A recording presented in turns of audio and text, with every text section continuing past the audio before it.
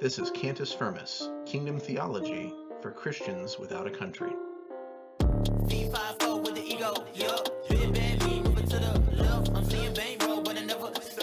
Greetings, you are listening to Cantus Firmus. I'm Cody Cook, and my guest today is Amber Carroll, Parent Content Specialist and Director of Operations at Equip.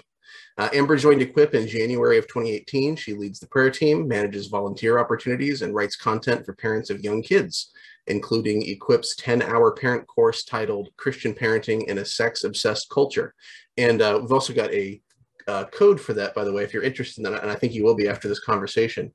So you can, oh man, I added it to the bio, but I forgot to add it to my notes. Hold on one second. It's okay.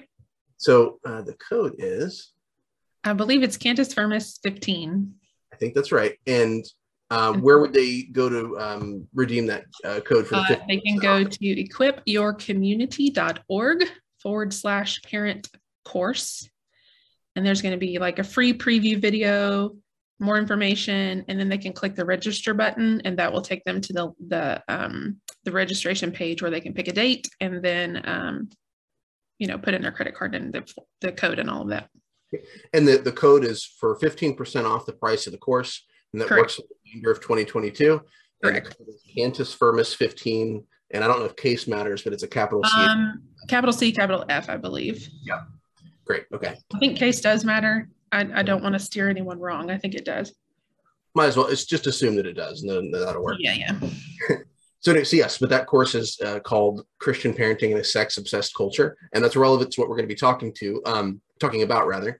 So Equip helps the church to better love sexual minorities and can be found at equipyourcommunity.org.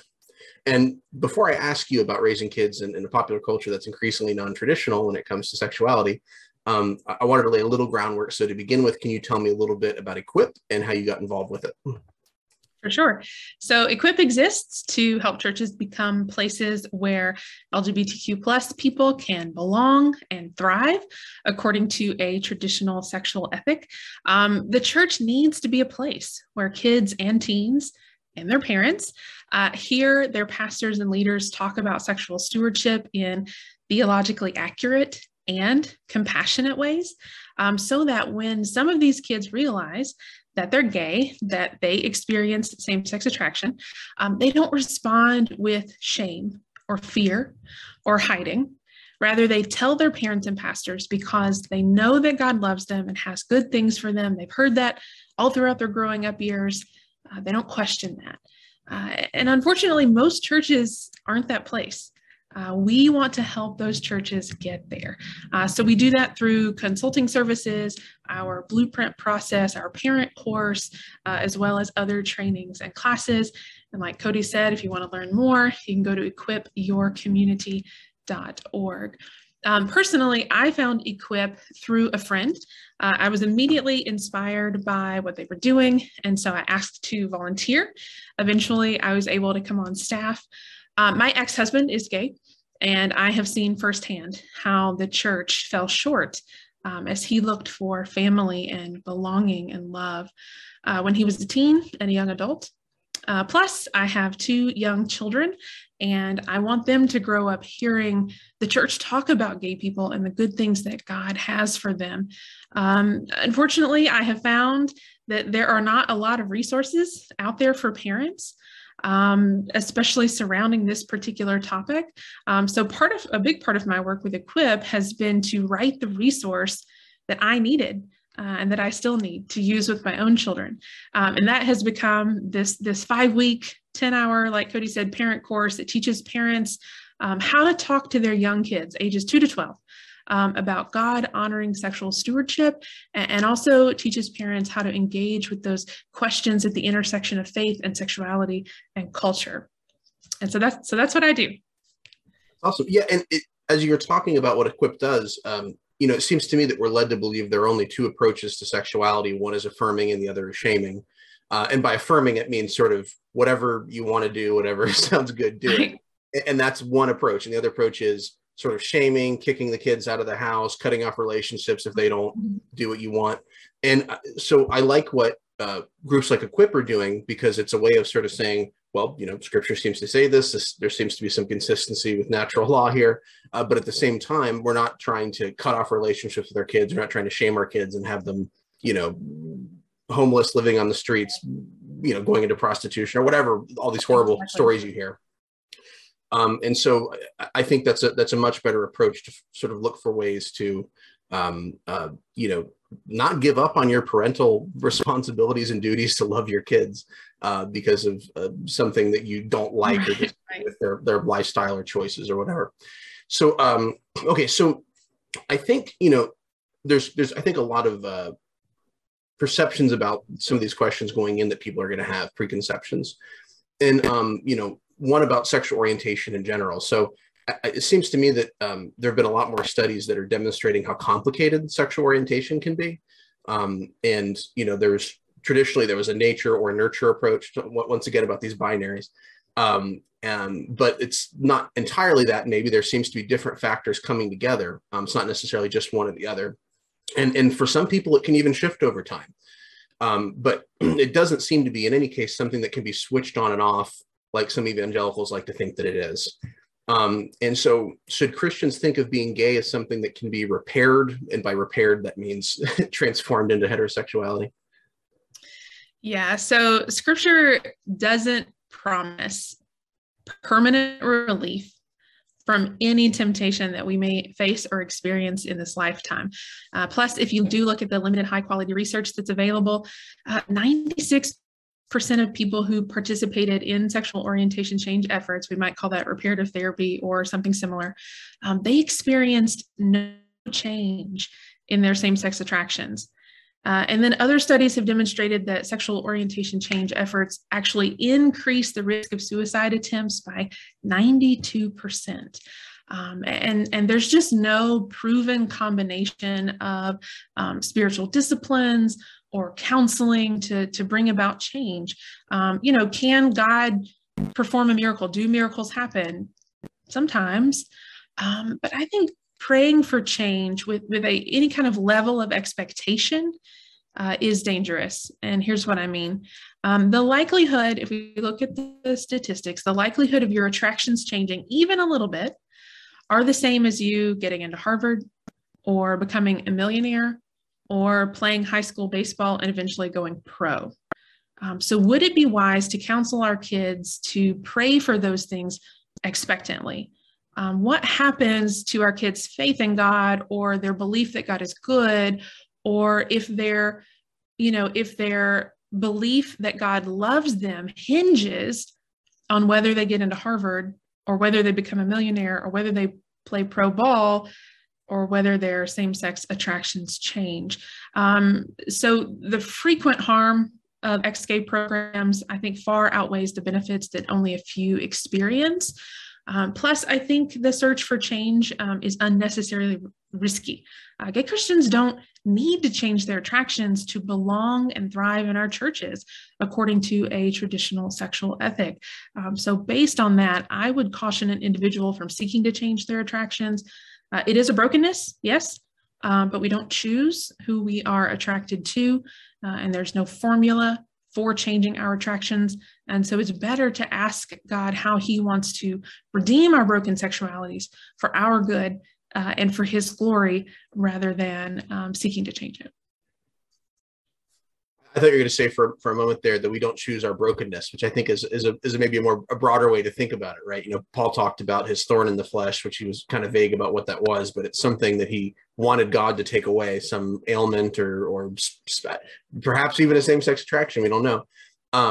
But it was something that he felt that God told him, well, I'm not taking that away, but you can rely on my grace. And then that's going to be it for now. Right. So you've kind of hinted at it here, but I've also read articles where you've talked about how poor of a job the church does at meeting the needs of gay Christians. And you sort of saw that firsthand with your ex-husband.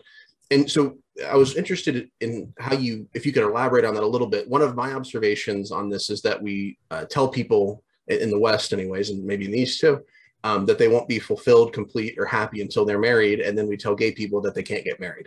And so it seems like one of those premises has to be wrong, unless God just made gay people to be miserable. Exactly. So three things come to mind for me here. I think one, the church doesn't offer protection from the wounds of the closet. There's currently a 5-year gap between when a teen realizes same-sex attractions and then when they tell someone. Our culture's sexual ethics are getting more and more progressive, but the 5-year gap is not showing signs of closing, especially in Christian circles. So that's 5 years that a teen is left alone to figure out faith and sexuality by themselves.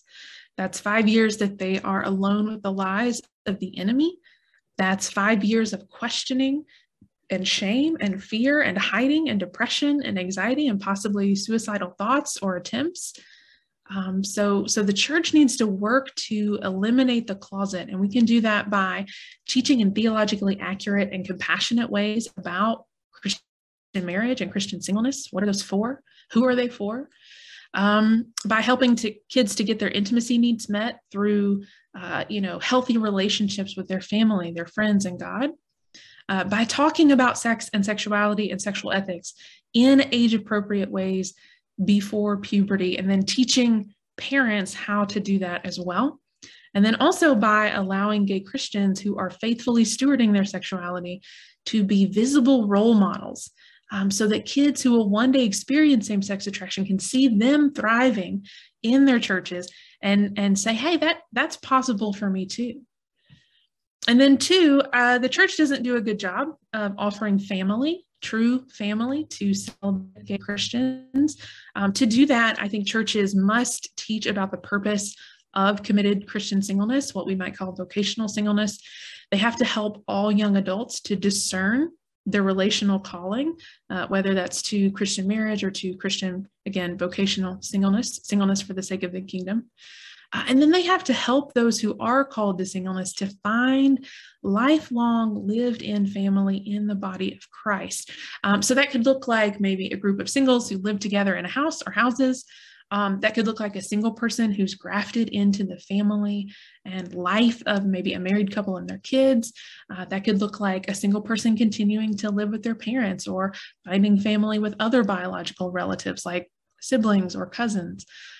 Single people, especially those who are committed to a lifelong singleness, they should be able to find the same depth of family in our churches that married people find with their nuclear families. And churches have to help them find that.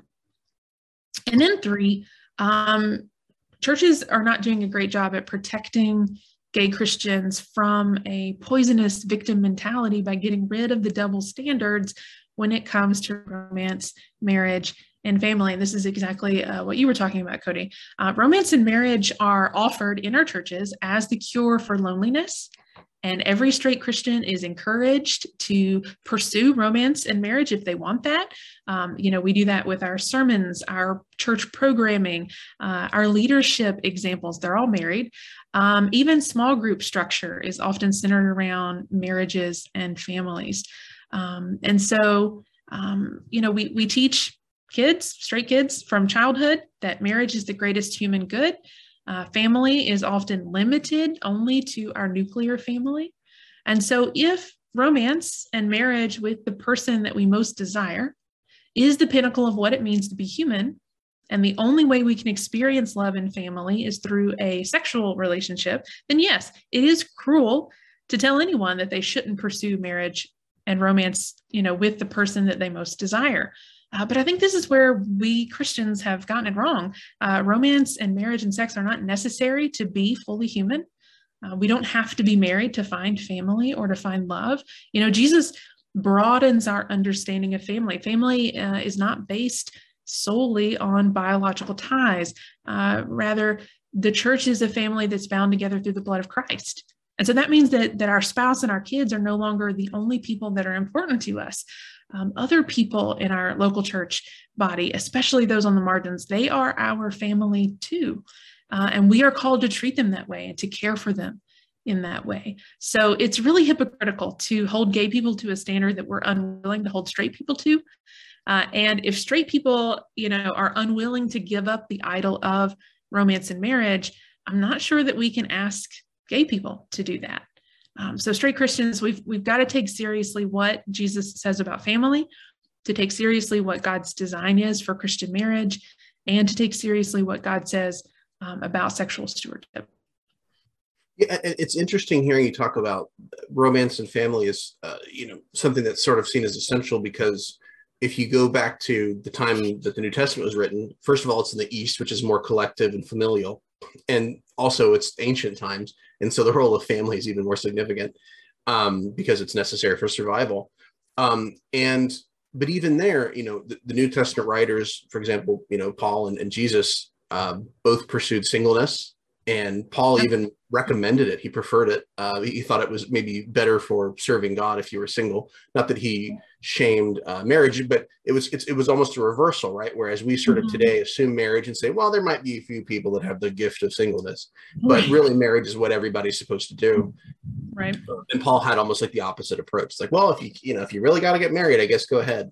And I wonder if part of the difference though is, in that familial culture, the church functioned as a family, and also the reason for having family was different. Often it wasn't a love marriage, so you weren't necessarily there to gratify yourself or make yourself feel happier or find the one who completes you. It was about creating this family that was seen as something that had a value in and of itself, and the church could kind of jump in and be that. But if our model of fulfillment today is personal, my own gratification, how well can the church fill that role? I think is a good question. I feel like we tried to do this thing where like, okay, well, the world has these great rock concerts and stuff, so we'll just have like Christian rock bands, and it's like, well, they're not as good, and it's a bad substitute. Right. You want to go to a concert and smoke weed and hook up with a girl, or do you want? That seems more fun if that's what you're going for.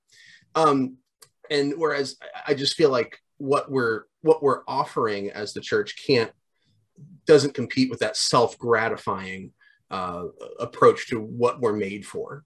And I think that's in the arguments as well for when somebody says something like, well, maybe if you're same-sex attracted and you're a Christian, especially. Singleness should be your vocation.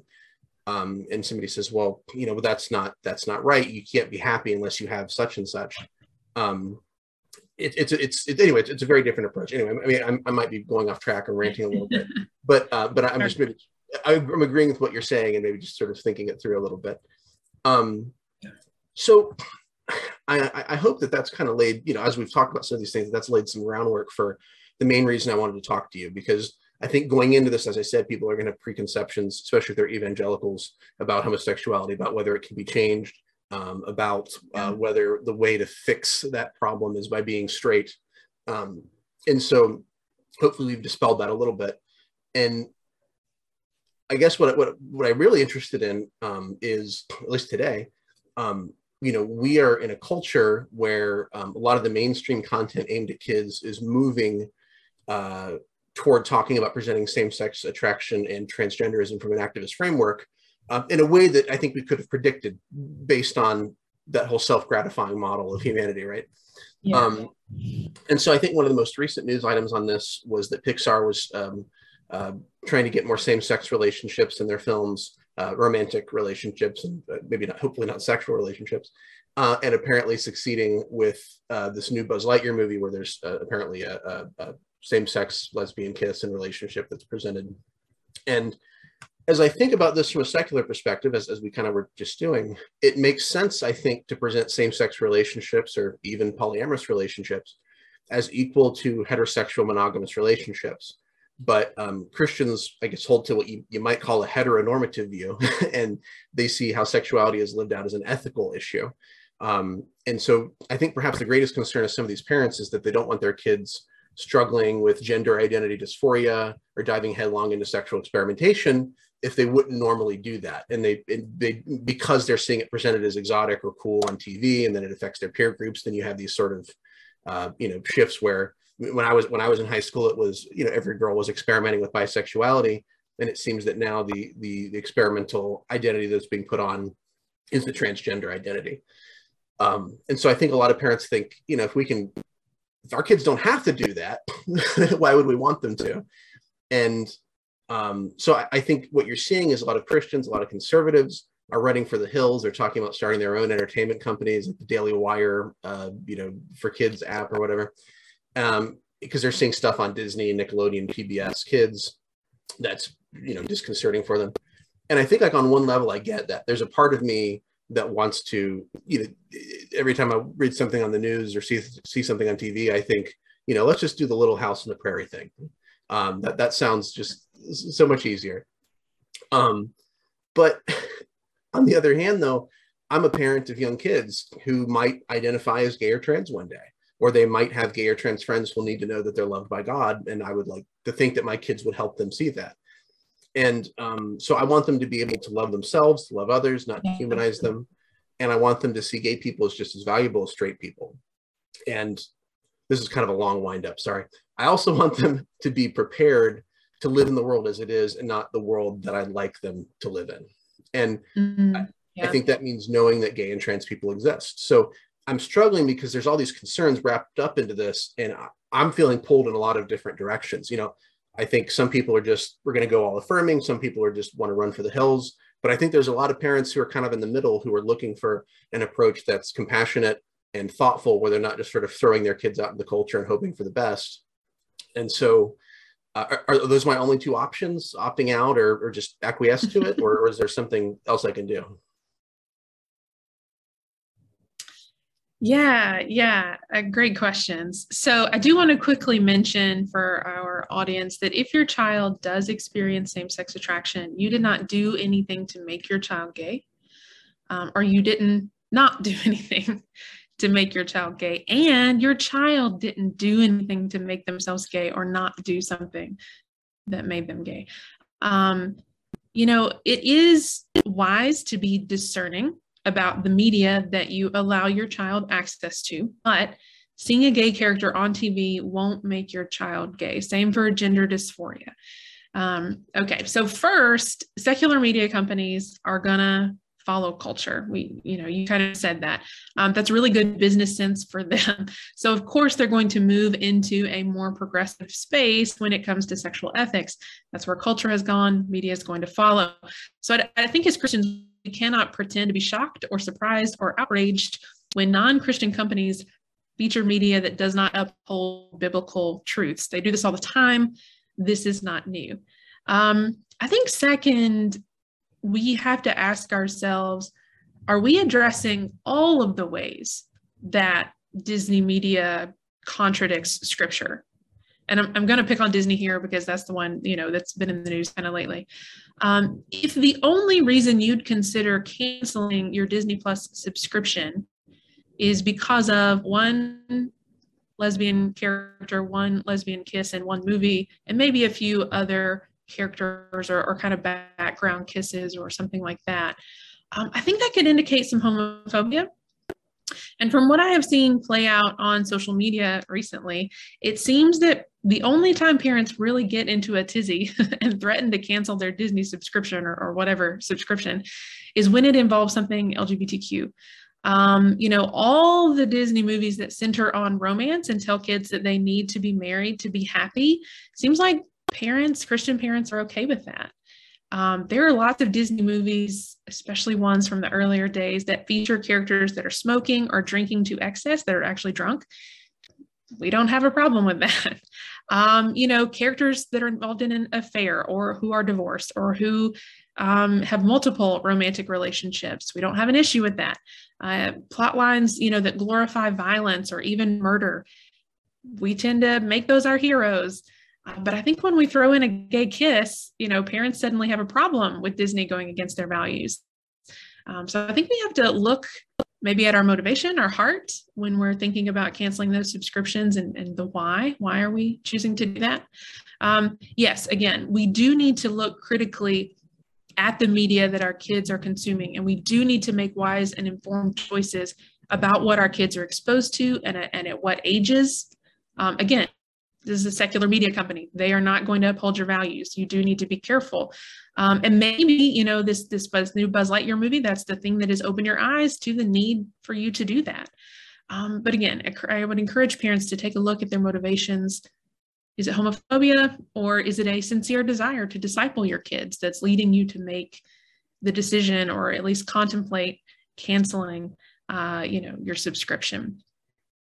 All right, second part of your question. I think kids need to know that gay people exist. They're going to find out eventually, and it's better if you tell them for several reasons. You can tell them what gay is in an age-appropriate way. For elementary, middle, and high school students today, gay means boys who like boys or girls who are attracted to girls, and that's all that gay means. You can also introduce some gay people into your kids' lives, especially gay people who are following God's wisdom about sexual stewardship. Let your kids know by your actions and your words that you're a safe person to tell if they one day experience same-sex attraction.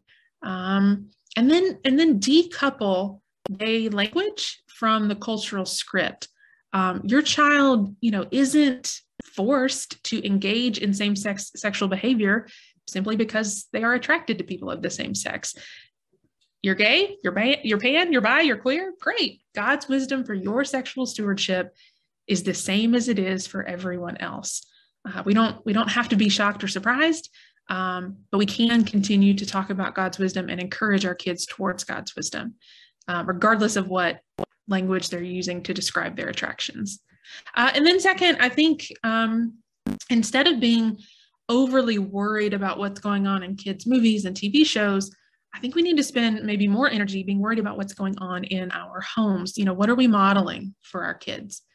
If we're modeling for our kids that our family is limited to only our nuclear family, that romance is the place to find happiness and avoid loneliness, that we expect our spouse to meet all of our intimacy needs, that our spouse is our only and our best friend, and that any other friendships can't be too close, it makes sense then that our kids will be intent on pursuing romance and marriage in order to find love and family. And then if that's the case, we cannot be surprised if a gay kid wants the same things that they've seen modeled for their entire lives. And then what are we teaching our kids? What are we saying with our words? God did not give Disney the job of teaching our kids about God-honoring sexual stewardship. He doesn't even give that job to our pastors or our youth groups. He gives that job to parents. So here's some statistics for you. Puberty begins somewhere between the ages of 8 and 14. Kids on average begin to experience sexual feelings, sexual attraction around age 9 or 10. Plus the average age of exposure to pornography right now is around 11. And then about 14% of teens will have sexual intercourse by the age of 15. So if we look at those statistics, it is essential that we have shared what we want our kids to know about God's wisdom for sexual stewardship and God's love for sexual minorities no later than age 9. And then we need to follow up with more complex, nuanced, detailed, layered conversations around age 11. And in fact, sex education studies show that sex education doesn't lead kids to have sex earlier. In fact, it's the opposite. The more that we talk to our kids about these things, the more likely it is that they're going to follow the wisdom that we offer. So the goal here is to guide our kids' understanding before they start asking questions. And before those questions are being answered by Google or pornography or social media or even the enemy or just even some misinformed kid on the playground. We want to be the ones to set the tone for learning about sex and sexuality, about marriage and singleness, about family and intimacy. So the sooner that we begin to talk about these things and the more often we talk about them, the better equipped our kids will be to make sense of, this really sex-obsessed world that we all live in, as well as their own desires and attractions and sexual impulses. So using Disney as the example here, it could be as simple as just saying to your child, hey, I noticed that 2 women were kissing in that movie. And then you can go on to have a short conversation about that. Don't make it weird, but bring it up and talk about it. You could talk about what Christian marriage, what God says about Christian marriage. You could talk about if you haven't yet, talk about what is same-sex attraction. Why are those two women kissing? You could help them understand that God's wisdom for sexual stewardship is the same for everyone, regardless of their attractions. You can remind kids that being gay isn't gross or dirty, and that they can tell you if they ever feel attracted to people of the same sex. You could talk about some of the Christians you know who experience same-sex attraction and how they are stewarding their sexuality and how maybe that's different from what they see in the movie. You could talk about how romance and sex aren't the best things that life has to offer, and that God, has a preference for how we steward our lives and steward our sexual selves. Or, if you decide that, hey, that movie, we don't want to go there, that's not appropriate for our family. It promotes a sexual ethic that we don't want to our kids to see right now. And that could be any movie. That could be this movie with the lesbian kiss. That could be a movie that overfocuses on romance as the solution to loneliness, even if it's a straight romance. And your kids are like, Mom, we want to see this movie. Why won't you let us watch it? You can tell them why in age appropriate ways, why as a family, we're not going to view that movie. And then remind them, hey, God's wisdom for sexual stewardship is this. And that is what we want to have in our home or talk about in our home. So there's a whole lot of ways that conversation could go. If you need some extra help, you can check out some of the other things that I've written. I've written several parent conversation starters, age appropriate parent conversation starters for kids, for parents to use. Cody's going to have that link, I think, in the show notes, but you're welcome to go check those out. And Cody also mentioned the parent course. In the parent course, you get access to over 30 of these types of conversations, how to have these types of conversations about media and about the cultural things that our kids are going to be exposed to in their lives. So teach your kids God's wisdom, intentionally have conversations with them about these topics, and then also take all of these opportunities that culture is going to offer, like a gay character in a Disney movie, to teach them God's wisdom again. Yeah, and I'm going to link to a number of articles you wrote as well. There's one that I feel like has sort of fallen out a little bit, has been replaced by the Disney thing, but JoJo Siwa, is that how you pronounce her name? I think she was a YouTube star first and then got a Nickelodeon show, and has come out as, I don't know if gay or bisexual or pan, but and I think it was kind of a similar question, should you not let your kids watch JoJo Siwa now? Right. And so I agree with you on that it's really important that we start talking about these things early, and partly because I think it's important that we create some of these categories in their mind, and sort of instead of letting the culture create those categories for them. Yes. And the culture now is definitely more progressive leaning, but depending on where you are or when you were, that culture could also be just kind of unethical but homophobic, like you're kind of talking about, where very into what's the word I'm looking for, just I guess kind of loose sexual morals as long as it's heterosexual.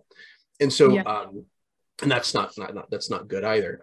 Not just because it's loose sexual morals, but because it's also just like, well, we're just going to sort of single out gay people as deserving some kind of special, ire or whatever.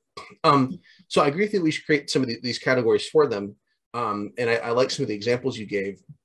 I think one of the things that some parents may be struggling with, and I know that I have as well, is how do you create these characters, these categories, with a wisdom approach, but not a judgment approach. And I think that can be a little bit tricky if you're sort of saying, on one hand, this is less than ideal, or this is not what God wants. Right. How does that not slide into judgment or like othering or, dehumanizing, I guess? Yeah, for sure. I think we can look at the example of Jesus. When we see Jesus interacting with people who maybe, I don't want to say sexual minorities, but who weren't upholding what we would call a traditional sexual ethic. I'm thinking of like the woman at the well who had multiple husbands and who was living with a man who wasn't her husband. I'm thinking of the woman who was likely a prostitute who washed Jesus's feet with her hair. The woman caught in adultery who was brought before Jesus. He never leads with condemnation in those conversations with those people. He always leads with grace and love, and he tells them truth, right? But he doesn't do it in a shaming way. He doesn't say, well, you should know better. you can't follow me until you get your life. And he doesn't do that. He's very gracious and kind and loving. And so I think our kids need to see us interact with other people who don't believe the same things we do or behave the same way that we do. They need to see us interacting with them in gracious and kind and loving ways. But that doesn't mean that we then can't teach our kids what I would call a traditional sexual ethic. That doesn't mean we can't teach our kids God's wisdom. It's not hateful or exclusionary or, bigoted to teach our kids God's wisdom or to follow God's wisdom, or even to, insist that our kids follow God's wisdom, at least while they're young and in our in our home. And so, I think the other thing I often tell parents, two other things I tell parents. One is I differentiate in my home between marriage and Christian marriage. In our culture, I think it's necessary. So when we maybe talk about gay people, I'll say, well, this is Christian marriage, because in our country, two gay people, they can get married. That is called marriage. And so in order to avoid confusion, I tell my kids that, yeah, they're married, but this is what God says Christian marriage is. And because we are a part of God's family, this is what we believe Christian marriage is, and how we view Christian marriage and how we view relationships like that. And then the other thing that I would say is, expose your kids to people who are stewarding their sexualities according to God's wisdom. And you don't have to, when they are around people who are not stewarding their sexualities according to God's wisdom, you don't have to use that as your example. Use the good ones, so to speak. Use the ones who are stewarding their sexualities according to God's wisdom as your examples. Point out the good and resist saying, you see those people over there, they're not following God's wisdom. How terrible are they? Resist doing that. And instead say, you see these people here? Our friend Joe, he is stewarding his sexuality according to God's wisdom, and here's how. Of course, that's overly simplistic, but again, resist pointing out the examples that you don't want your kids to follow it and judging them and saying how terrible, and instead point out the ones that are. Well, so, bottom line on this, should I cancel my Disney Plus subscription and should I move out into the woods with my family or no? That's your choice, right?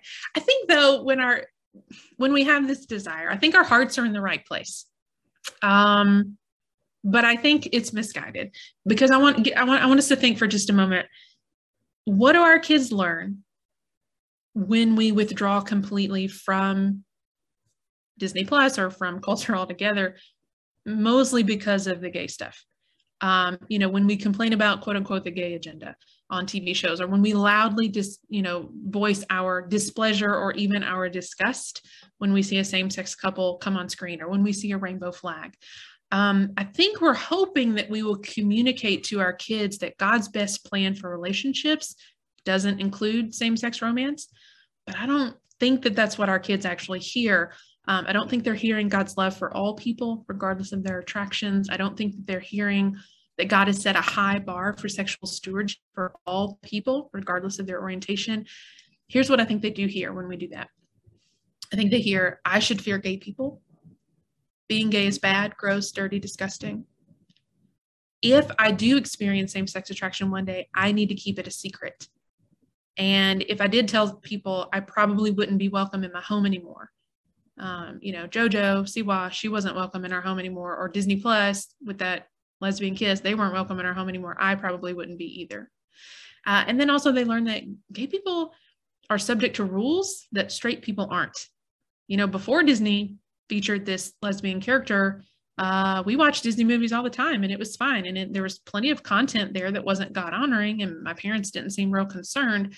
But now that there's a lesbian character, we have to cancel Disney Plus. God must have extra rules for gay people. And I think our kids learn too that they can apply God's wisdom for Christian behavior discriminately. Inconsistency does not protect our children. It teaches them to discriminate instead.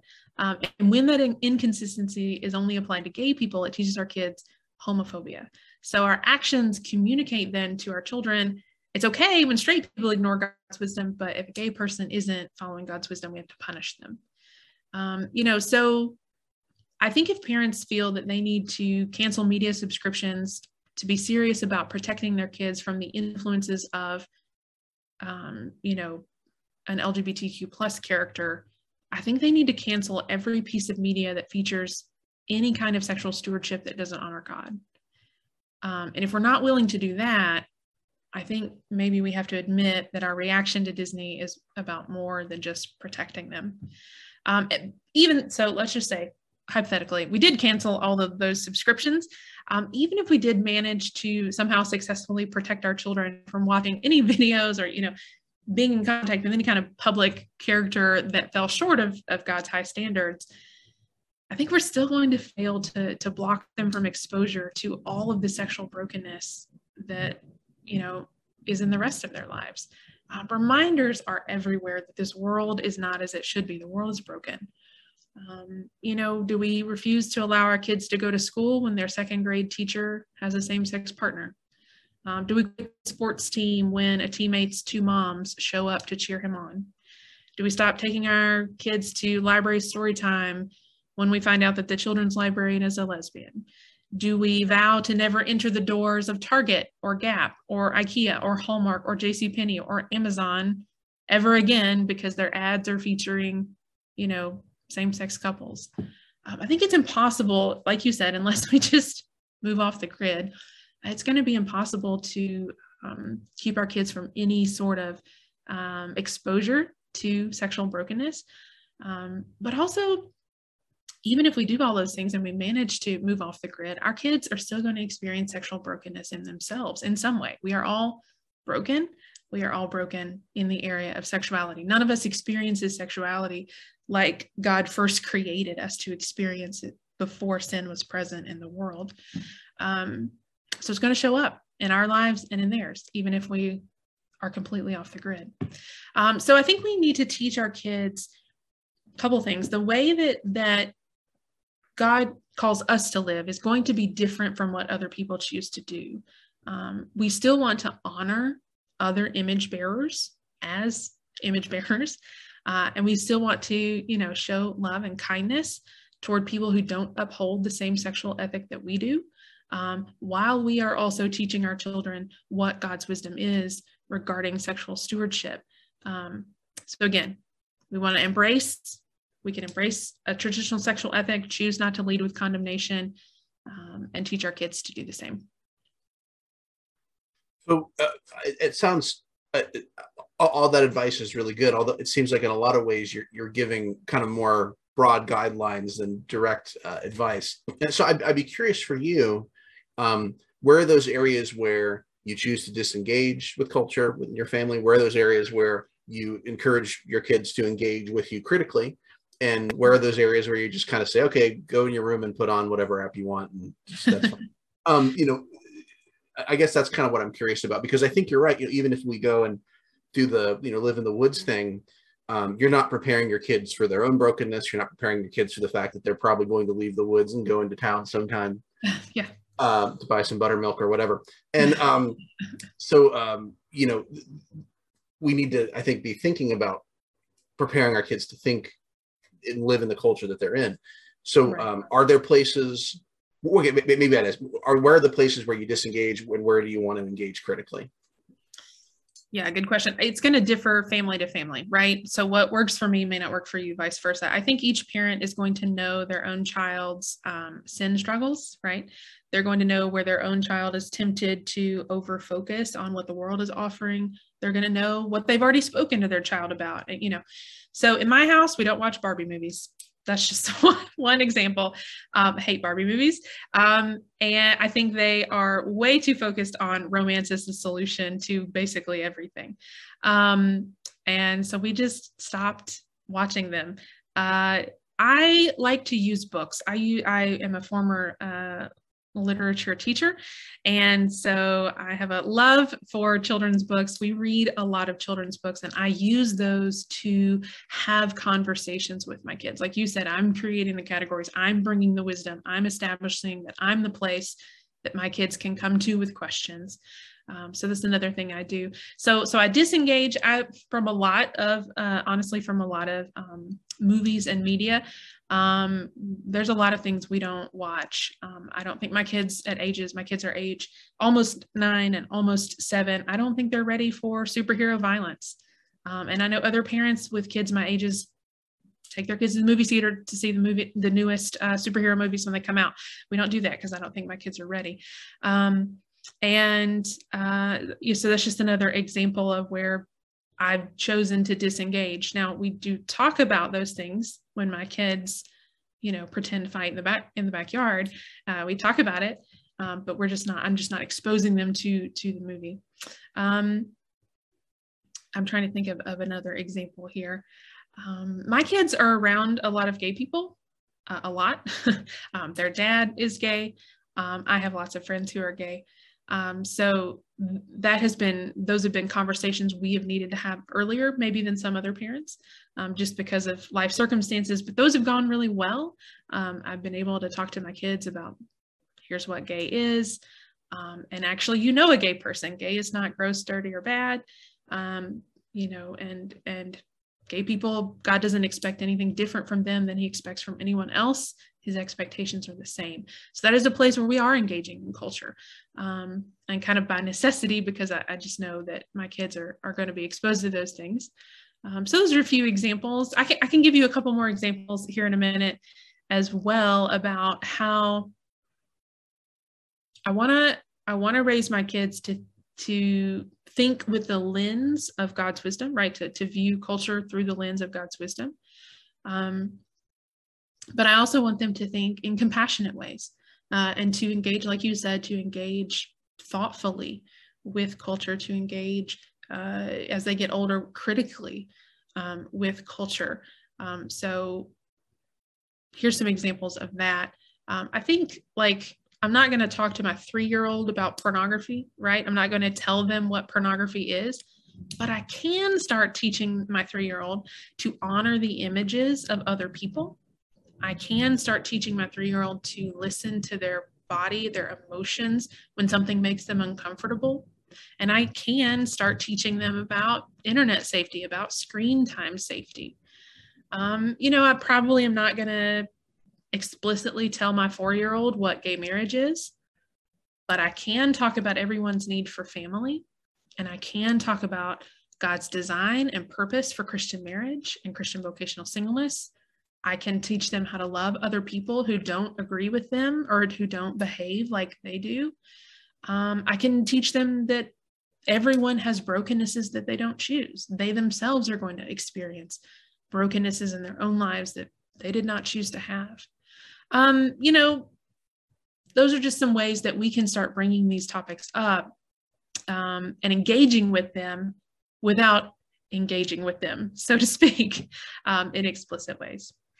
Do you recommend any, a lot of this is kind of, using wisdom in that moment, depending on what the needs seem to be. Do you recommend any specific resources for introducing kids, whether they're books or videos or anything like that, for some of these ideas about age-appropriate sexuality questions? I have a whole list. If your subscribers want to email me, I can email them back that list, amber@equipyourcommunity.org. I have created a resource list for parents with, books for parents as well as books for kids, and how they can use those. I would also say take my parent course. Shameless plug here, because I'm going to walk you through using everyday things you already have in your home, using the Barbie movie to talk about romance and marriage, using if you've ever heard of the Frog and Toad books, I use them to talk about singleness and our need for family, and having conversations about things, again, with all ages 2 to 12, about pornography, about gay marriage, about teen pregnancy, about sexual abuse. And within each of those categories, I have whole lists of resources that are included if you take the parent course. So email me, amber@equipyourcommunity.org. I can send you my free resource list if you email me. And then if you want to take the parent course, you get access to just tons of scripts for conversations as well as other resources. Yeah, I definitely want to get that resource list, but I also really appreciate your approach, because I think it's kind of similar to mine, where I try to look at opportunities, things that are going on, things in the culture as opportunities to talk about, talk about Christ or wisdom or whatever. I noticed when I went to equipyourcommunity.org, it was a little winding path to get to the parent course. So I just want to mention to people, equipyourcommunity.org/parent course. Yes. Would be a good place to go. And there's a preview there. And then once you see the preview and you decide you want to do it, put in the code Cantus Firmus 15, capital C, capital F, and that will give you 15% off the price of the parent course if you do it between now and the end of 2022.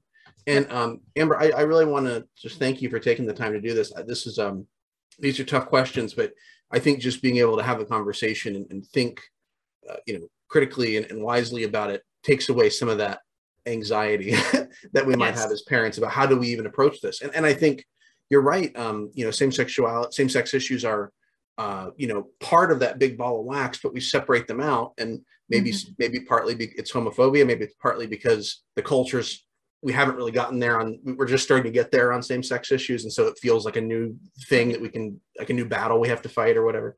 But I think also, for me personally, it's the struggle about, I think, compassion that may not, I think that should show up in some of these other issues related to sexuality, but maybe doesn't in the same way. It feels, it feels easy to say, something like, don't sleep around, but it feels harder to tell, somebody that you care about who's same-sex attracted, I think singleness might be the path for you. Right. You know what I mean? So, so going through all this is, I think, really helpful, and I'm looking forward to checking out some of these resources and looking at the parent course as well. So thank you for being here and helping us to start talking about some of these things. Absolutely. Thank you for having me.